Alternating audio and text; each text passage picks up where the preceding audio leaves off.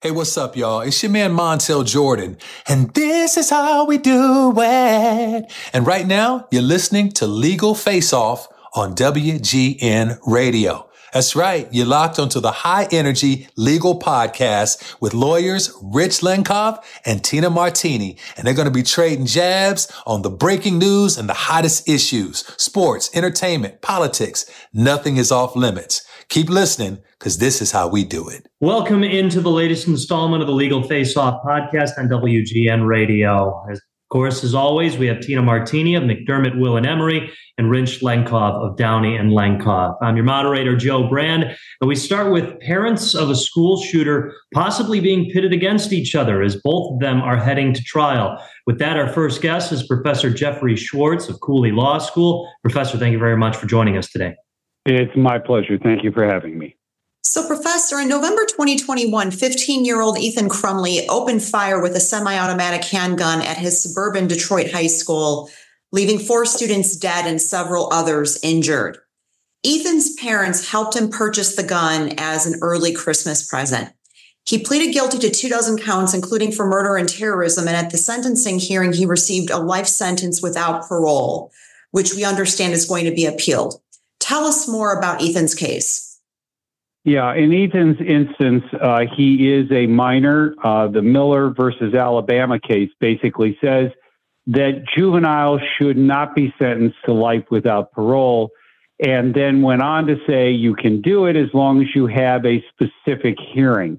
The idea is that we try to judge whether someone who is underage is redeemable.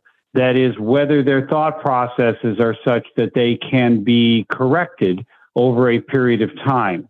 Under Miller versus Alabama, it's pretty clear that there are certain criteria that are supposed to be followed in making that decision. And there was that long hearing that took place, and the judge made a finding against Ethan, dealing with factors such as abuse or neglect of the child, what kind of experience the child has had, how far they've gone in school and mental health diagnosis, those type of things that we generally look at even with adults to determine the appropriate sentence.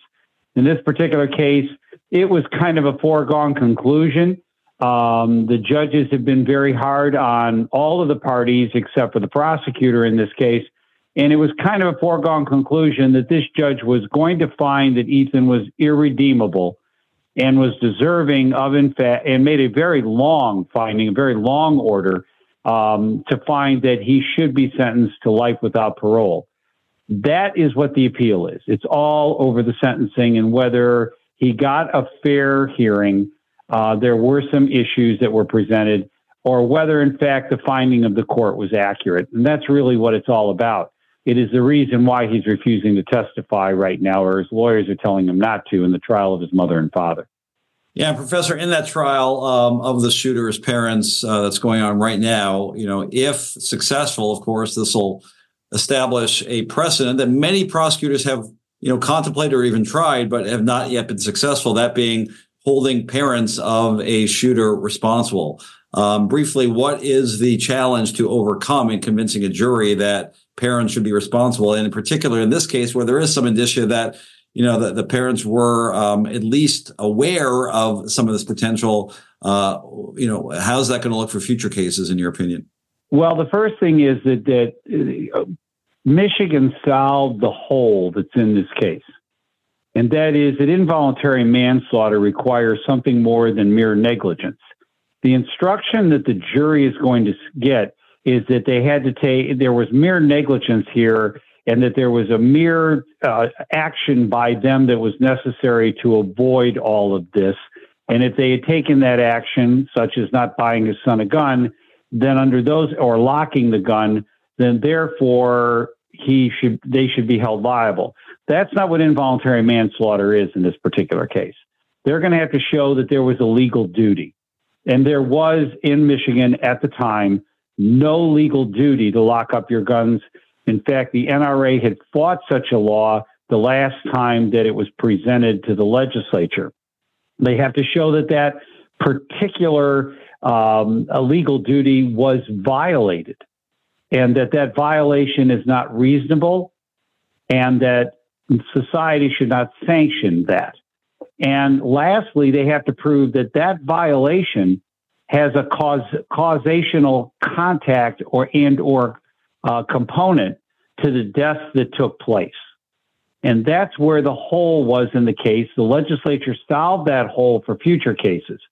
The real problem here is the effect of a verdict on the common law and the effect of an appellate court affirming that decision. So the question now comes in, any verdict will have to be considered to go beyond just a firearm. What if you have a baseball bat in your house and your 9-year-old or your 10-year-old or your 12-year-old gets mad at the kid down the block, comes and gets his baseball bat out of your garage and goes and beats up some kid and causes great serious harm and or death? Are we now going to say you should have secured your baseball bats? Do you have to secure your kitchen knives? Do you have to secure your pruning shears? I mean, how far down the line of what kind of weapon is going to be permissible? And I think that's the big problem here. The precedent that's being set is very dangerous, that we could find parents responsible for all kinds of acts by claiming that by mere negligence of not securing an item, they now are liable for the acts of their children. I have serious issues with this. We have an adage in the law that one cannot be held responsible for the acts of another. And that's the problem we're running into now. Again, that's Professor Jeffrey Swartz of Cooley Law School. Professor, thank you very much for the time. My pleasure. Thank you. Rich Lenkoff is an attorney with Downey & Lenkoff, a firm with offices in Illinois, Indiana, and Wisconsin. Rich is consistently recognized by clients like McDonald's, Target, Macy's, Wendy's, and the Chicago Bears for his zealous advocacy and outstanding litigation results. Rich's many accolades include being named as an Illinois super lawyer from 2015 to present and leading lawyer from 2012 to present. These are designations given to less than 5% of Illinois attorneys. Rich is also an active member of his community, serving on the Legal Prep Charter Academy Advisory Board and the Northern Illinois University College of Law Board of Visitors. Rich is also a producer with credits including 85, The Greatest Team in Football History, starring Barack Obama, Bill Murray, and Mike Ditka. Renegades, a Caesar's Palace production starring Terrell Owens, Jose Canseco and Jim McMahon, Rock of Ages, and Elvis Presley's Heartbreak Hotel in concert. In addition to hosting WGN's Legal Face-Off since 2014, Rich serves as a legal analyst for a variety of media outlets. Downey & Lenkoff is a full-service litigation firm practicing general liability, workers' compensation, professional malpractice, and intellectual property, among other practice areas. For more information about Rich and Downey & Lenkoff, please visit dl-firm.com. Moving along in the Legal Face-Off podcast, the Supreme Court will review Richard Glossip's case a second time. With that, we bring in Donald Knight of Don Knight Law. He brings more than 30 years of experience in all phases of law with a concentration on criminal defense. You can find out more information at DKnight, that's Knight with a K, law.com. Don, thank you very much for the time today. Thank you all for having me. So, Don, earlier this week, the U.S. Supreme Court decided to take up the case of your client, Richard Glossip, who's a death row prisoner in Oklahoma, who was convicted of conspiring to kill his boss at the motel where he worked back in 1997. Glossip has maintained his innocence through 9 scheduled executions. Can you tell us more about this case? Sure. In 1996, a 19-year-old drug addict and a guy with a criminal background, Justin Sneed, took a job with a roofing company in Texas and then moved north to do some roofing in Oklahoma, ended up staying at a place called the Best Budget Inn. There, he took his drug use to a new level with methamphetamine, like the prostitutes that were there. And as is normally the case in those kinds of situations, he needed money. And the owner of the motel was a guy named Barry Van Treese. The manager of the motel was my client, Richard Glossip. In January of 1997, Sneed and a girlfriend of his hatched a plot to rob Van Treese. Everybody knew Van Treese always carried a lot of cash. And so they went ahead and hatched their plot and attempted to pull it off in the middle of the night on January 6th and January 7th, 1997. And it went bad. They beat Barry Van beat Barry Bantrease to death with a baseball bat. Rich Glossip had nothing at all to do with it. Sneed fled the next day. The cops, however, were not satisfied that Glossip may not have anything to do with it, and they began questioning him very heavily. When they finally caught Sneed a week later, Sneed was first lying to them about his involvement, and then they went ahead and they told him what he needed to say, which was Glossip paid him to do this. And he went ahead and went along with that. And in exchange for this testimony of his, he was given a chance at life without parole rather than to face the death penalty. He has been lying in court ever since. How'd you get involved? I mean, fast forward to, your client, as Tina mentioned, has now been through 9 scheduled executions. How'd you get involved in the case, and what's the current status of it? Rich Glossip was convicted in 98. It was overturned on appeal. He was convicted again in 2004. Very bad lawyering, very bad police work on this case all the way around, prosecutorial misconduct. In late 2014, he was given a date, and that was his first date. And then he had a clemency hearing, and he lost that clemency hearing 5-0. Sister Helen Prejean is a friend of mine, the author of Dead Man Walking, and she called me after that final clemency hearing and said, "Don, I think this guy's innocent. We need to help him." And that began my odyssey in this case. He was given 2 more dates in maybe 3 more dates in 2015. And he was scheduled to be executed on the final one on September 30th. We had put in a petition. The petition had been denied. We'd found some innocence evidence. The petition was denied, and he was scheduled to be executed on September 30th of 1997, but they brought the wrong drug.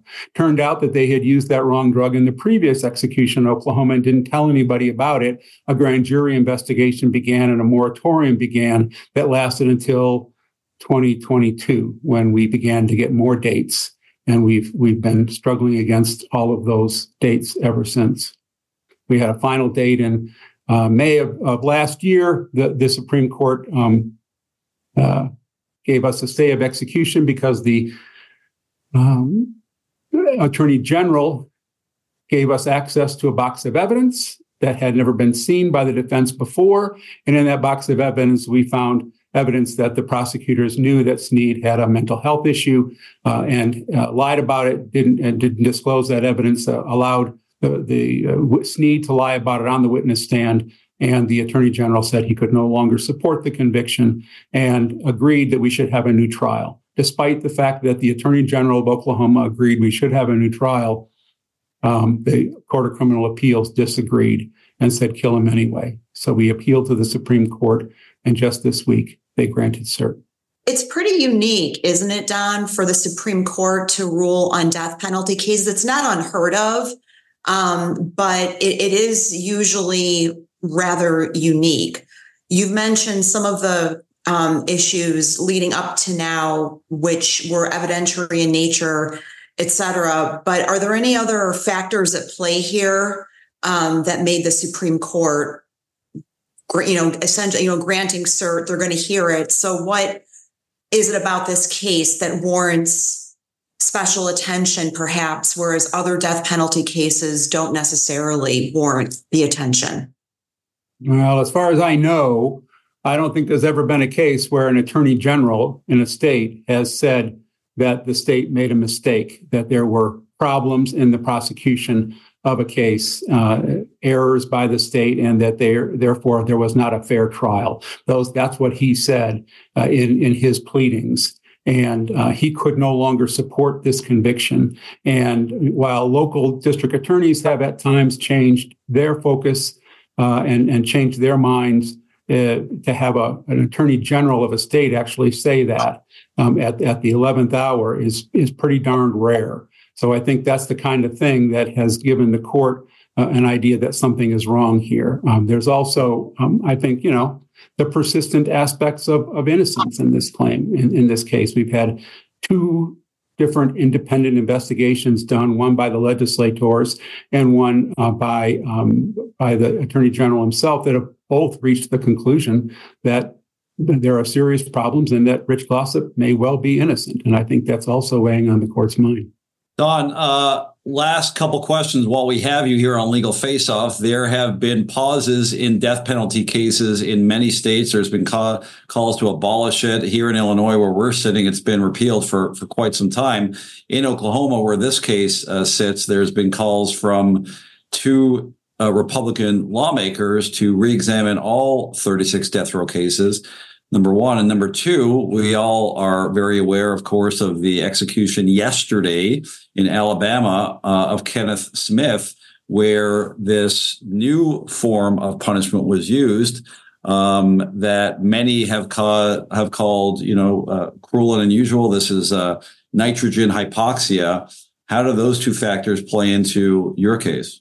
Oklahoma has these two lawmakers, and there have been other lawmakers that have joined. These are right-wing conservative Republican death penalty supporting lawmakers, and they always believed in the system before this case came along. But once I met them and we began to discuss this case and show the problems in this case, they began to recognize that there are problems with their judicial system. And the deeper they dug, the more these problems came out. So they have changed their mind, not on the death penalty, but I think on the system that it exists in, and they want it to be changed. As far as what happened last night in Alabama, I think that those lawmakers would probably say, how can we be sure with the system that's in place that we are actually killing people who deserve to be killed? And until reforms are made, we can't be sure of that. Again, that's Donald Knight of Don Knight Law. Find out more at dknight, that's Knight with a K, law.com. Don, thank you very much for the insight. Thanks so much, you guys. Appreciate it.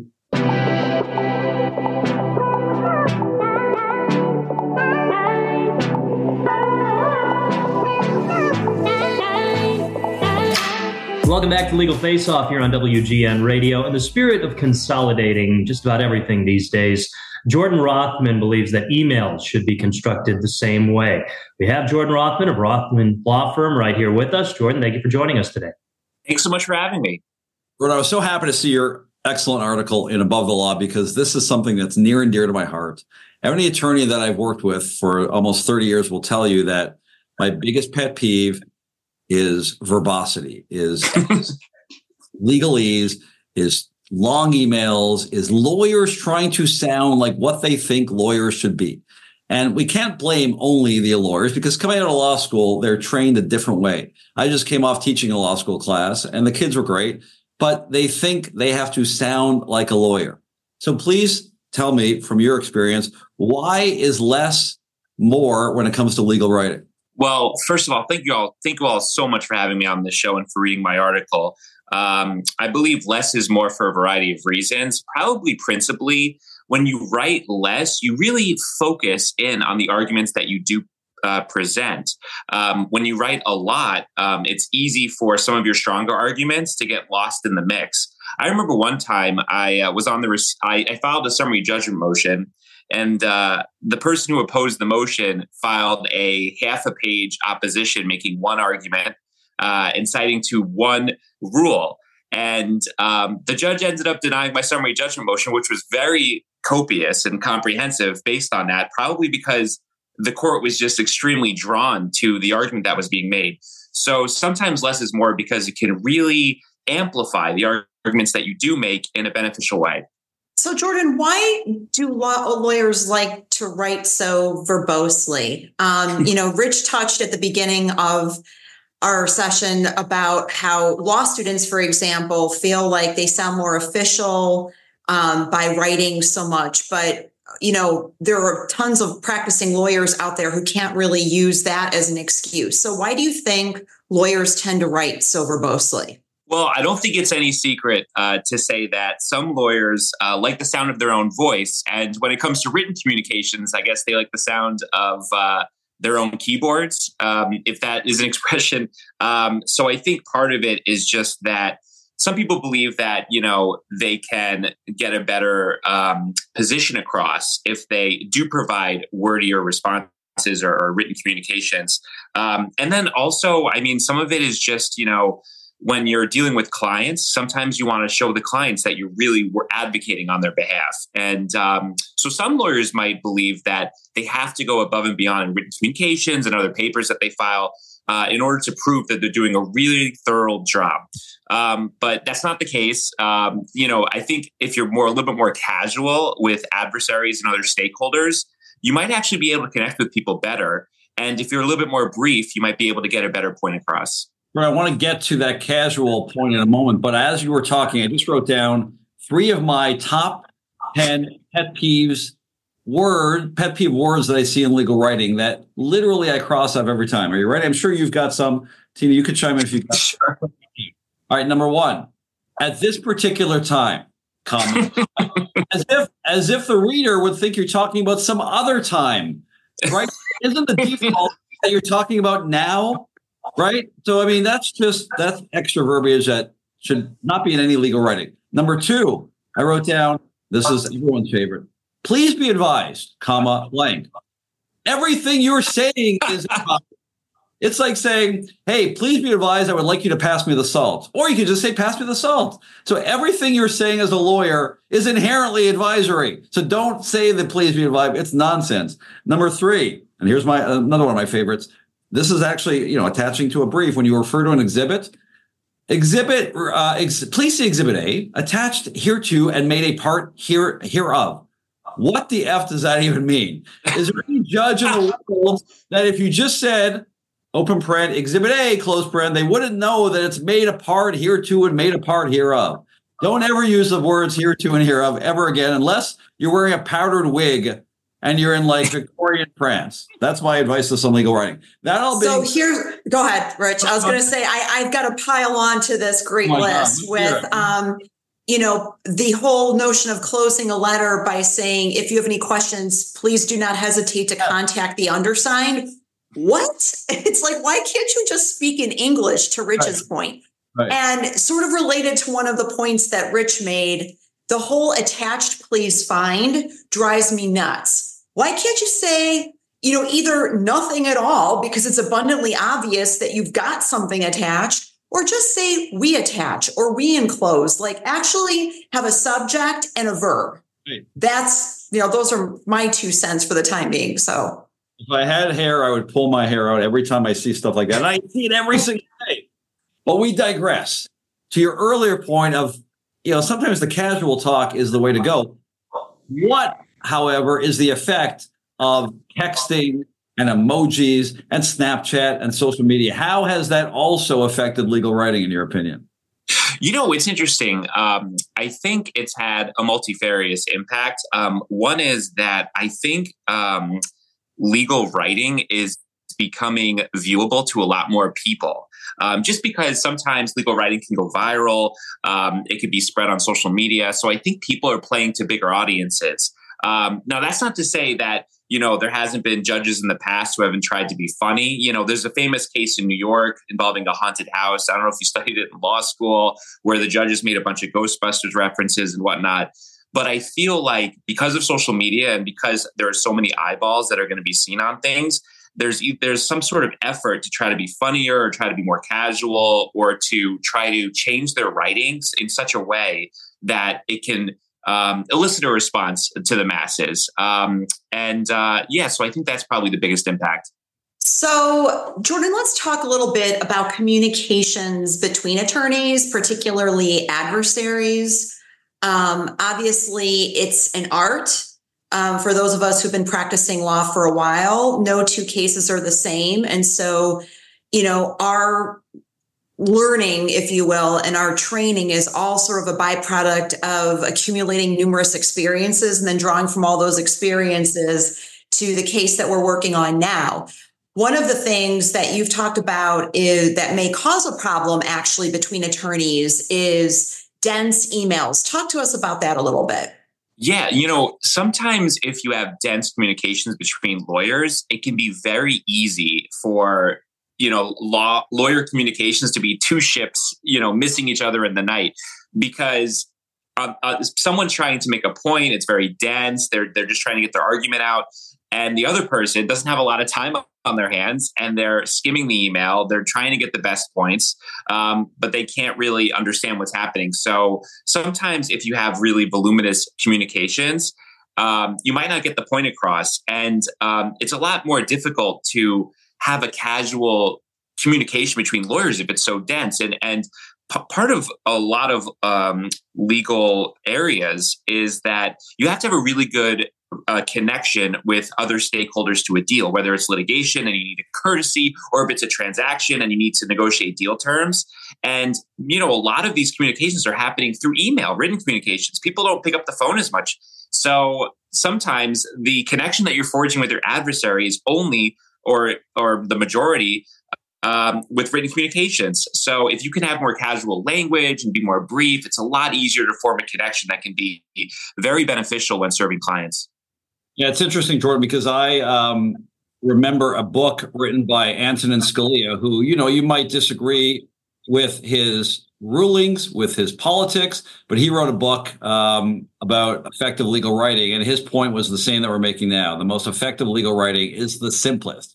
And this was from, again, right or wrong, left or right, one of the most brilliant jurists who's been around the last 100 years. So if it was good enough for Scalia, you would think that policy would be good enough for anyone. Last question here on Legal Face-Off. Well, maybe you could leave our listeners, and particularly we have lots of law students who listen regularly and watch regularly. What's one takeaway that you would advise young writers on how to handle their communications more effectively?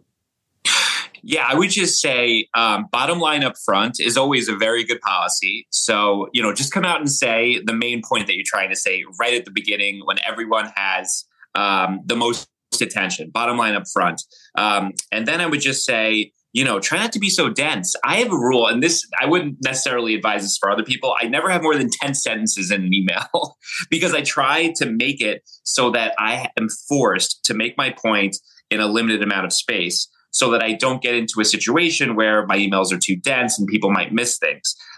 You should try to find what type of an arrangement works for you so that you can be as quick as possible, while also effectively getting your point across, so that you can, not bog the reader down and potentially have the reader miss things that you're trying to convey. Jordan, at this particular time, we would like to thank you for your help and insight on this topic. Please be advised that we'd love to have you another time in the future. Thanks so much. I really appreciate it. I publish twice a week, so if any other articles catch your interest, I'd love to be back on. You are listening to Christina Martini on Legal Face-Off. Tina is a partner at McDermott, Will & Emery and focuses her practice on domestic and international trademark and copyright law, as well as domain name, internet, social media, advertising, and unfair competition law. Tina has received numerous professional accolades, including an AV preeminent rating by Martindale-Hubbell and being selected for many years as one of America's leading intellectual property attorneys by various legal publications, including Chambers and Partners and World Trademark Review. Tina is also the recipient of the Anti-Defamation League's Women of Achievement Award and has been recognized by Crain's Chicago Business as one of Chicago's most influential minority lawyers. In addition to her full-time practice, Tina is an author, columnist, legal analyst, and podcast host, and she frequently shares her thought leadership with respect to current issues and trends impacting both the legal and business landscapes through various media outlets. McDermott, Will & Emery is an integrated international law firm. McDermott has an uncompromising commitment to legal excellence, extraordinary client service, and a high-performance culture. It is committed to helping clients achieve stellar legal and business results today and well into the future. To contact Tina and to learn more about McDermott, Will & Emery, visit MWE.com. Continuing on the Legal Face-Off podcast, it's time for the Legal Grab Bag. We have two great guests. We welcome in Mark McKay, a seasoned wealth management executive and current manager of BMO's U.S. Trust and Estate Division. Mark, thank you very much for joining us. Welcome. Pleasure to be here. Along with Jeremy Evans, CEO and founder of California Sports Lawyer and host of the California Sports Lawyer podcast. Jeremy, welcome to the show. Hey, thanks for having me. Rich, I know I've been gone for a while, but the Trump news has not gone away. So let's just get into the latest of that. Trump machine never stops. Yesterday, in the middle of his campaign, which we know now he's going to win overwhelmingly the Republican nomination for president, he stopped by the now familiar courthouse in Manhattan to discuss his side of the E.G. Carroll defamation trial, where we know already he's been found guilty of defamation. The question is the damages that he will owe. And the judge admonished him several times before yesterday, Tina, to basically keep his mouth shut, to only testify regarding the issues, to not continue to criticize and, in fact, defame E. Jean Carroll, which he has now on several occasions, including the day after the verdict came in the last time. Only Trump could be charged and found responsible for defamation, and then the same day defame her again. We all know that defamation can happen with a single utterance. You only need one, act to prove defamation. Well, Trump came in yesterday and testified only for about 3 minutes, but in that 3 minutes, he managed to, insult her again, proclaim his innocence, proclaim that, Tina, he was not only defending himself, but the presidency, as if the founders of our country meant for that esteemed office to be a vehicle for calling out people's looks and appearances and claim that they never knew them, even though there's this now famous interview where he mistakes E. Jean Carroll for his wife at the time. So the shenanigans continue, and Trump is not doing himself any favors. But the real key to all this, Tina, is, again, I'm not a Trump fan, but I do have to give him credit as a campaigner, because what he's doing is sacrificing his legal case in favor of his political case. Because every time he testifies, every time he holds a press conference, that message is getting sent to all of his supporters. And it continues to write the script that Trump is a victim, that he is the victim of prosecutorial aggression. And he's just doing this with the eye towards the election. So in that respect, he's being pretty effective, unfortunately, in my opinion. Well, I agree. And as you said at the outset, Rich, the fact of the matter is that he's going to be the Republican candidate. And, there's been quite a bit that's happened on that front with respect to DeSantis, for example, et cetera, since our last show. So the landscape has shifted a bit since our last show. And you're absolutely right. And it's this constant sort of balance between his legal cases and his political aspirations. And Mark, do you think any of this has really any effect on Trump, on his base, even if, and he will be again, this time the goal of the prosecutors is, or the plaintiffs, I should say, is to hit him with enough of a monetary hit so that he thinks twice. We know that won't happen, but do you think any of that will have any effect, really? Absolutely not. Rich, I grew up in Iowa, and I have a number of friends and family members who went to the caucuses, pulled the lever, or in Iowa speak, went into the right corner of the gym, raised their hand, said, I'm a Trump delegate. You nailed it. This is only making him more popular with his base. Whatever he's having to pay in a fine is the cheapest advertising dollars he could possibly get in the universe. The folks who are bringing these suits must really want him to become the next president of the United States, because they're only doing damage to the Biden campaign. From Donald Trump to Donald Trump impersonators, Alec Baldwin is again charged with manslaughter, Tina. Yeah, Joe. So as our listeners know, we've been covering this story a ton over the past couple of years. And last week, Alec Baldwin was charged again with involuntary manslaughter in the fatal shooting of cinematographer Helena Hutchins on the set of the film, which reinstates the criminal case against him months after the previous charges were dropped. An independent forensic test concluded that Baldwin would have had to pull the trigger of the Colt 45 he was using during the rehearsal for it to have fired the live round that ended up killing Hutchins and wounding the movie's director, Joel Sousa.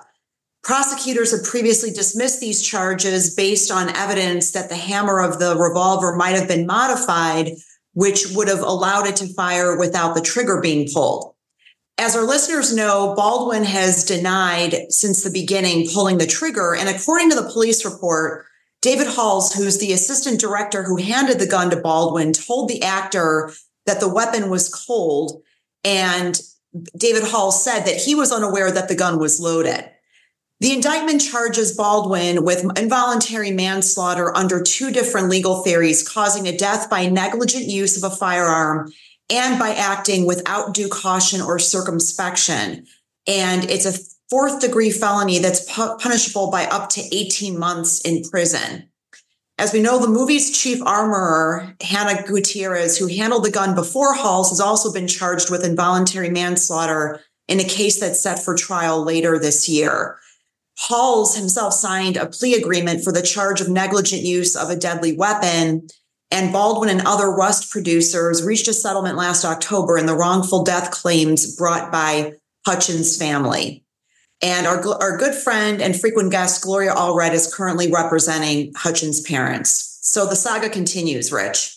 Yeah, I mean, I think it'll be interesting to see if the prosecutors, frankly, could get out of their own way. They screwed up the charges the first time. I think the key in that regard, Tina and Jeremy, is whether they could just simplify this issue for the jury, because it's a little complicated. Are they charging Alec Baldwin individually? Are they charging him as a producer who negligently allowed this hot gun to be on the set? I think none of that matters. I think you have to go after Alec Baldwin as a person and just allege and prove that he was negligent in handling this weapon. I think the more you keep it simple, the more persuasive that'll be. And you don't overreach. I don't think it's likely that Alec Baldwin, even if found guilty, will see any jail time of any note. You'd have to prove that he had some kind of mens rea, some kind of intent to pull that trigger. And I don't think that's the case. So I think he'll, probably get off fairly lightly. But Jeremy, in your wheelhouse, what do you think the effect of this prominent actor, what do you think of the effect of his celebrityhood will have on this jury? Will it be a positive or a negative?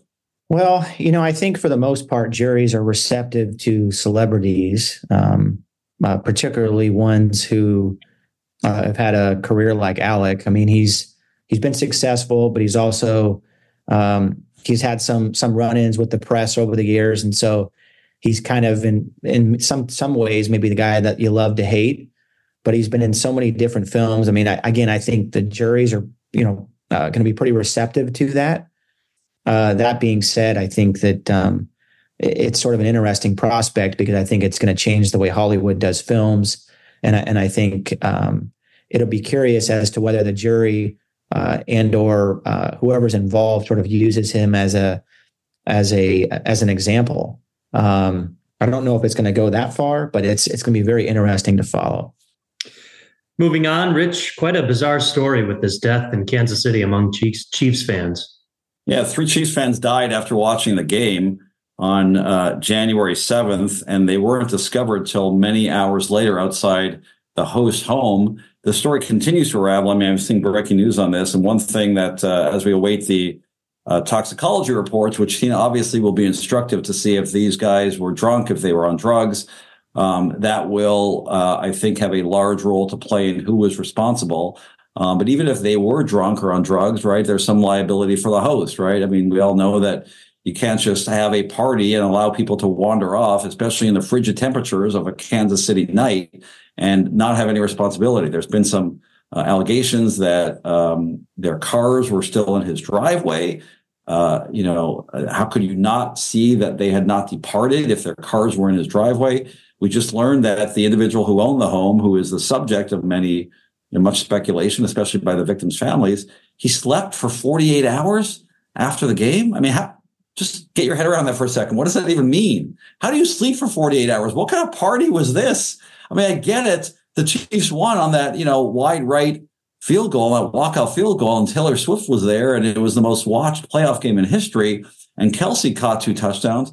But for Christ's sake, 48 hours, how do you sleep that long? So obviously, that leads to some questions. I don't know how 3 individuals, I don't know how one person dies outside in the frigid temperatures. There's not some foul play, let alone 3. So lots of questions to be answered. I think we haven't seen the rest of this. And again, the toxicology report will show a lot in terms of what happened here.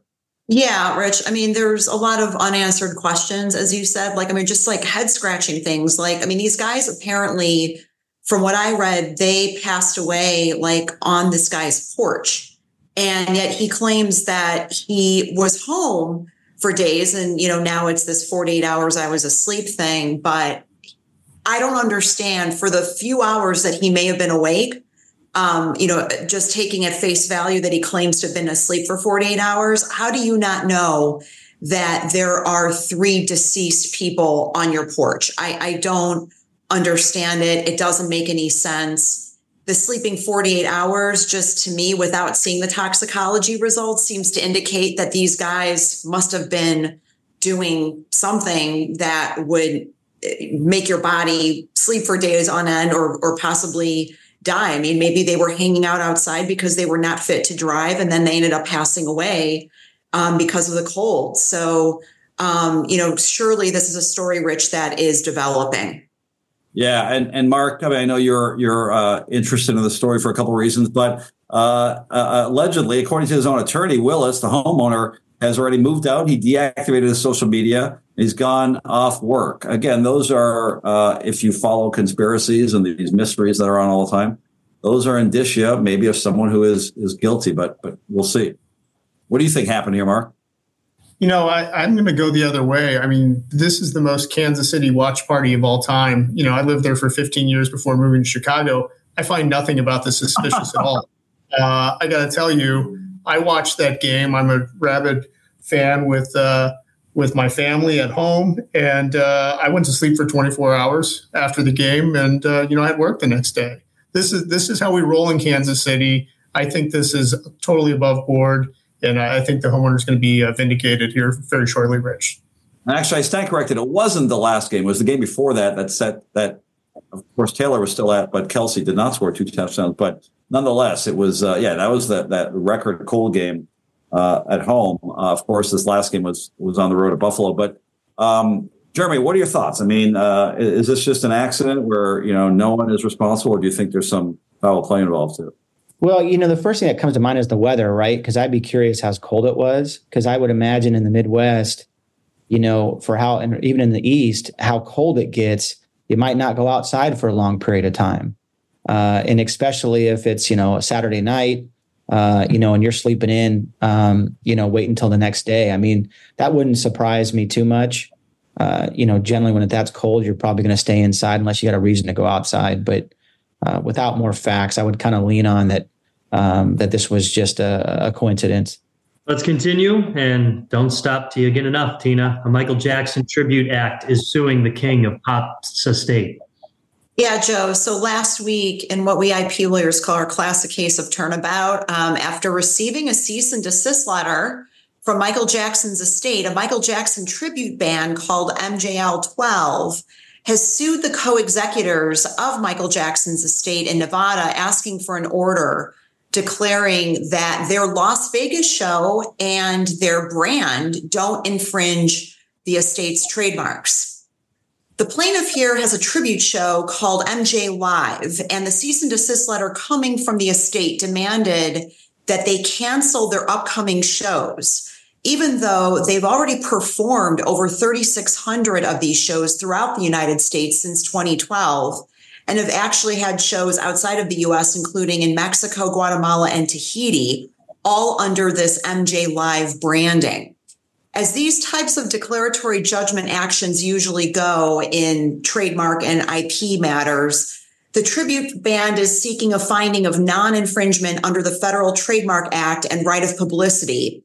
And they're also claiming common law trademark infringement, unfair competition, and an order canceling the registration of a trademark logo that's being used to promote a rival production called MJ the Musical, which the estate produces.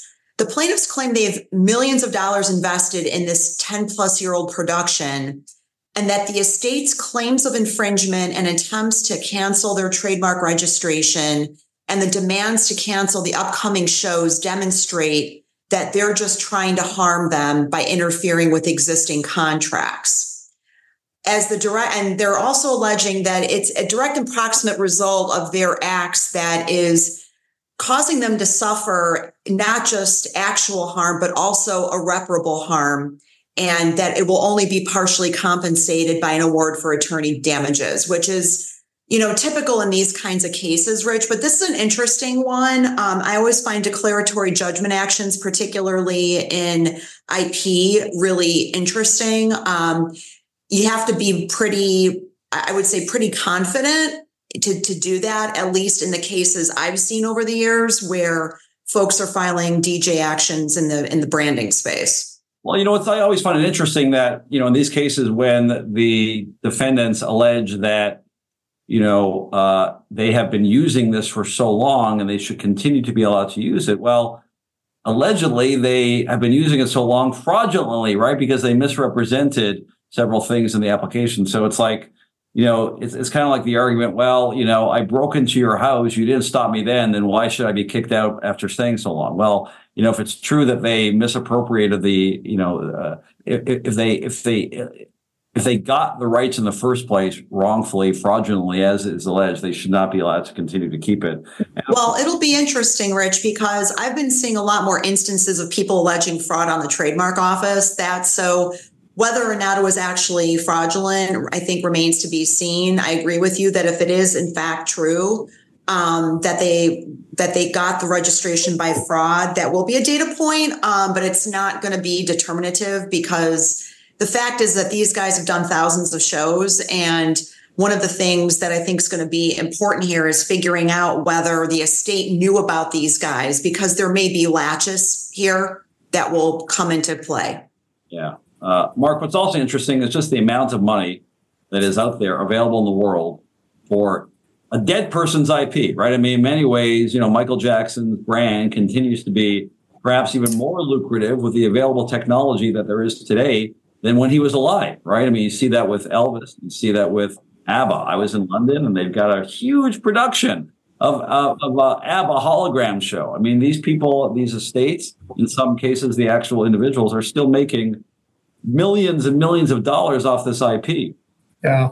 No, that's a great point. You've actually stumbled into something that I actually know a little about, right? And, as someone who leads BMO's Trust and Estate Department, the executors have a fiduciary obligation to go get this money. Like, they have a responsibility to go after these guys. I mean, nobody likes a bully, but, they absolutely have to bring this claim. I think it's a novel punchback theory by them, but I think it's a lot of posturing and negotiations.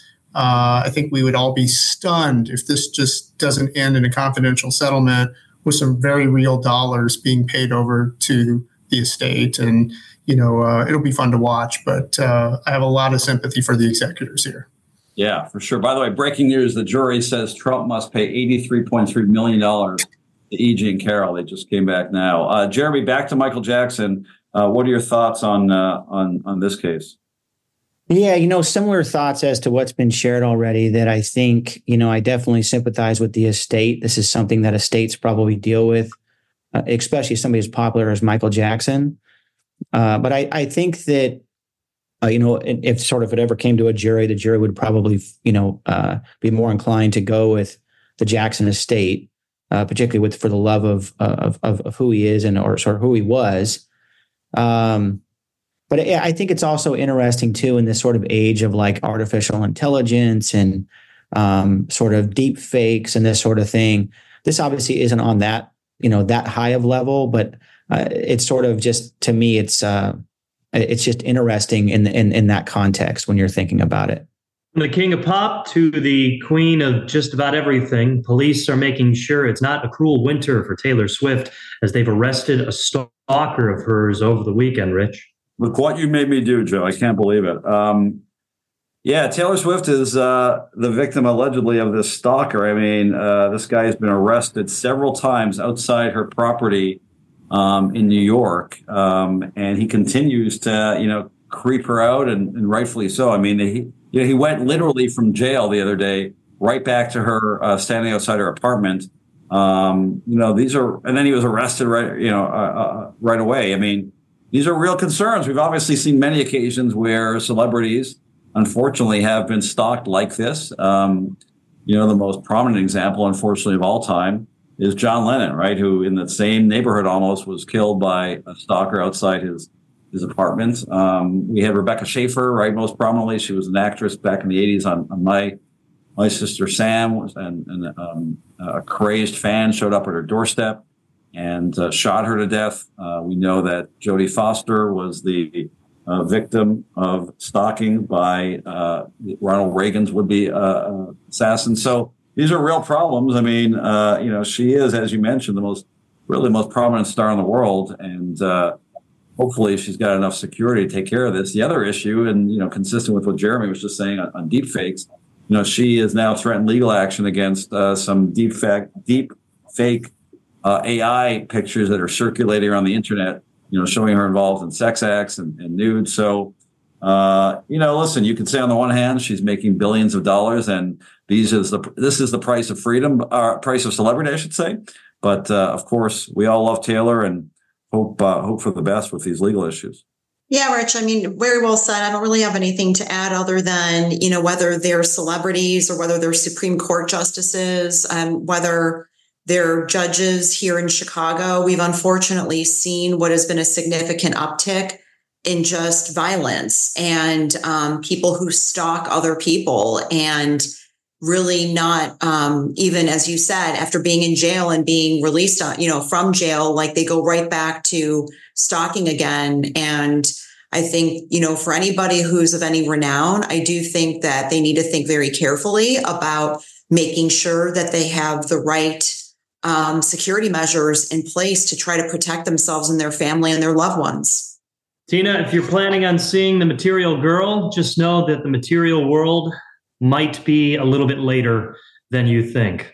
Yeah, Joe. So 2 Madonna concert goers have filed a class action lawsuit against her, as well as Live Nation and Barclays Center, after Madonna was 2 hours late to her December concert in New York.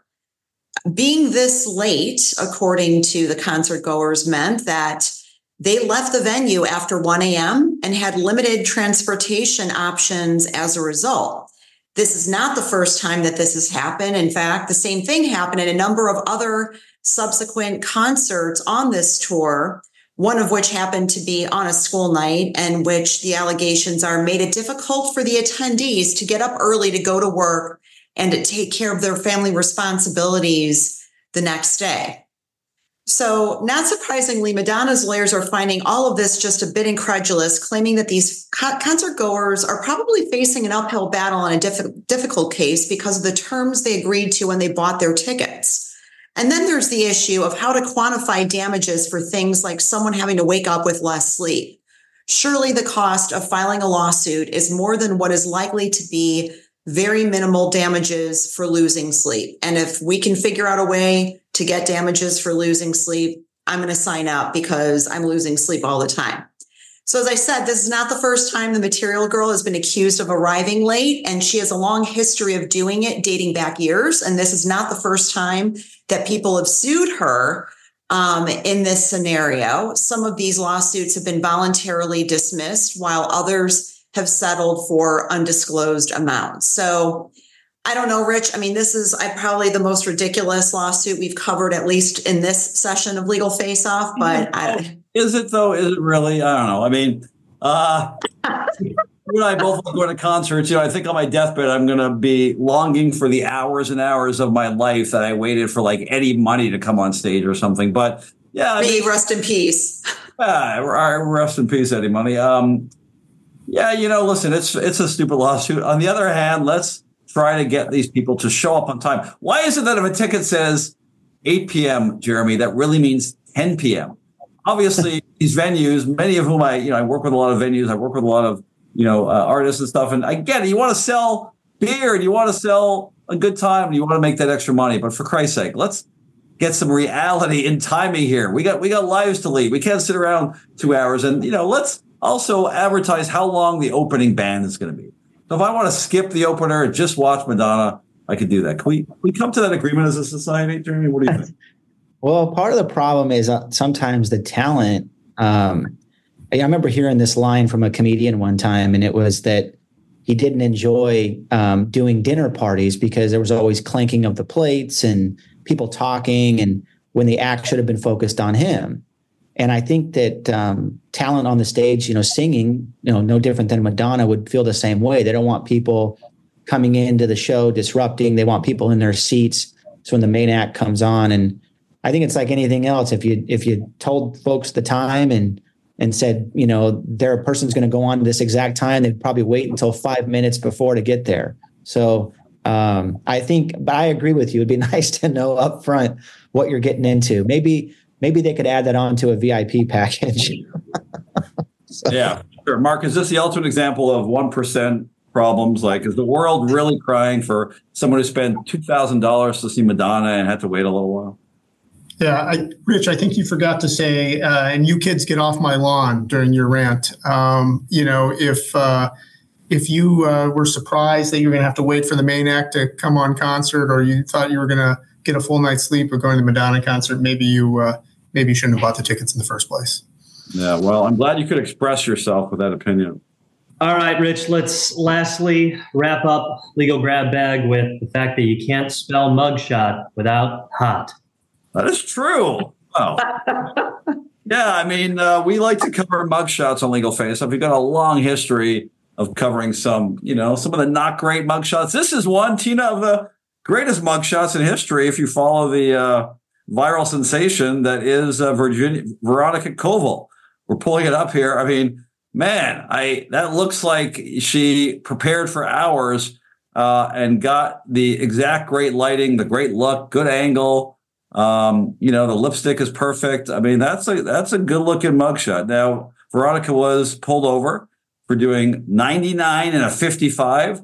Certainly a serious speeding violation. I mean, that's a lot. She's a registered nurse. She pled guilty to the misdemeanor charge. She spent the night in jail. She's 27. She's in Virginia. And she admitted that was wrong of her. She's not someone who gets in trouble.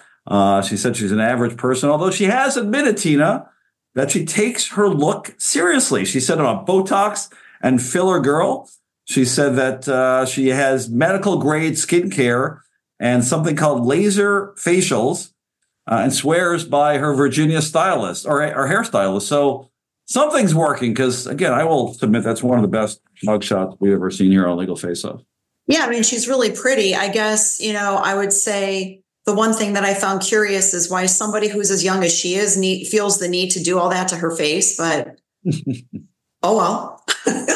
What's your advice for listeners who might maybe perhaps this weekend be speeding a little bit and, take a mugshot? Do you go with a sigh? I mean, you pick your best angle. Should you bring a makeup kit? Should you bring your own stylist? Like, what's the best way to prepare for that mugshot? Are you asking me? Oh, Jeremy, what are your thoughts? On how to prepare for the mugshot? As someone who's very, you dress very well, I know, and you're looking great today. Thanks. Yeah, what? It's so funny to me because I feel like people on purpose make their mugshots to be, and maybe it's just because you're not prepared. I don't know if folks are prepared for their mugshot.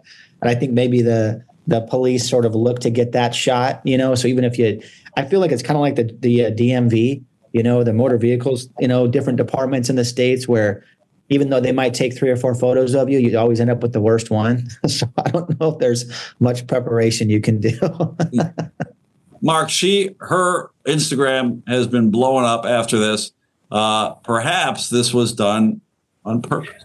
Or is that a theory that you would buy into to get more likes, to get more, more action on social media, perhaps? We don't know. Rich, my 20th wedding anniversary is next week, and I have no comment on any part of the story. Probably best. Probably a good idea. All right, well, we're going to end off our grab bag segment and our Legal Face-Off segment in general with our Around the Horn. We're going to learn a little bit more about our friends here, and we're going to maybe go and talk a little bit about Madonna. And we're going to ask all of you, no Googling, even though she hasn't had a hit in a while. Tell us your favorite Madonna song of all time. We'll start with Jeremy Evans. Go ahead. Favorite Madonna song. And you can't duplicate. So if someone says one of the songs, you can't duplicate it. That's the rule here on the grab bag. Holiday. Good song. Holiday. Very good. Joe Brand, favorite Madonna song. One of the youngest people on screen here. Not the youngest, but favorite Madonna song. Do you remember who Madonna is? Can we give you a little hint? Well, I was going to say thank you for letting me go second because the only one I know off the top of my head is the one I used for the tease in Material Girl. I do know the song Holiday. There's no way I could say, oh, yeah, that's a Madonna song. So thank you for letting me go second. Very good. Mark? Thank you for making me feel old, Joe. Mark, you've got several selections here that are possible. I can't abide by your rules here. I apologize, Rich. Holiday was like one of the first songs when I was a kid that I remember coming out, and it was fantastic. But the Material Girl video changed this young man's life, so I'm going to have to go with Material Girl. You're kicked off the show forever for violating the rule. Tina, don't let us down. You've got a deep cut in the Madonna songography. Yeah, no, I love her. I think she's great. If I were to sort of choose the time in my life, the sound, her voice, because obviously her voice, she did a lot of vocal training and I love Like a Prayer. I think that song is great. I think she sounds fabulous. I thought the arrangement was great. The video was so controversial. So there were so many great things about that song. So I can't believe that's a great one. I can't believe no one picked Vogue, Vogue, Vogue, Vogue. Don't just stand there. Get right to it. Strike. There's nothing to it. Vogue, Vogue, Vogue, Vogue, Vogue. But actually, but Mark made me rethink it because as a young man myself, there was a video that was like a viral video before there was such a thing. It was called Justify My Love. Now, back before the days of this, free pornography that all you kids have available to you, you would watch Justify My Love. And I'm just going to say as a young man, that was an exciting video. Back in the days of all, when you couldn't have all this free stuff that you have now. So Justify My Love was still an incredibly provocative video and on brand for Madonna, who really challenged everything we knew about sexuality and pushing the envelope. So Justify My Love, Vogue. Lisa, Leslie, you want to jump in here? Any favorite Madonna songs? I love Express Yourself. I've been to many Madonna concerts, and that's one of my favorites always. Absolutely. Leslie, finish us off here. Don't let us down. You're the youngest member of this team. What is your favorite Madonna song of all time? The one that I know that no one said yet is Papa Don't Preach. That's a good one. I'm in Trouble Deep. Another great song. Starring the late, great, what's his name? From Captain Lou Albano? Captain Lou Albano. Yeah. No. I was thinking of Cyndi Lauper. I'm talking. That was Sal from Do the Right Thing. Yeah, he played the father. Remember the guy from the Cher Nicolas Cage movie? What was that guy's name? Moonstruck. The guy she leaves for to go with Nicolas Cage. You know the guy I'm talking about. Famous Italian. Danny Aiello? Danny Aiello, the great Danny Aiello, plays the papa that she pleads with not to preach, but he preaches anyway. But good call, Leslie. I can't wait to Google all these references. Unfortunately, we're out of time here on the Legal Face-Off podcast. A big thanks to Mark and Jeremy for joining us here on the Legal Grab Bag.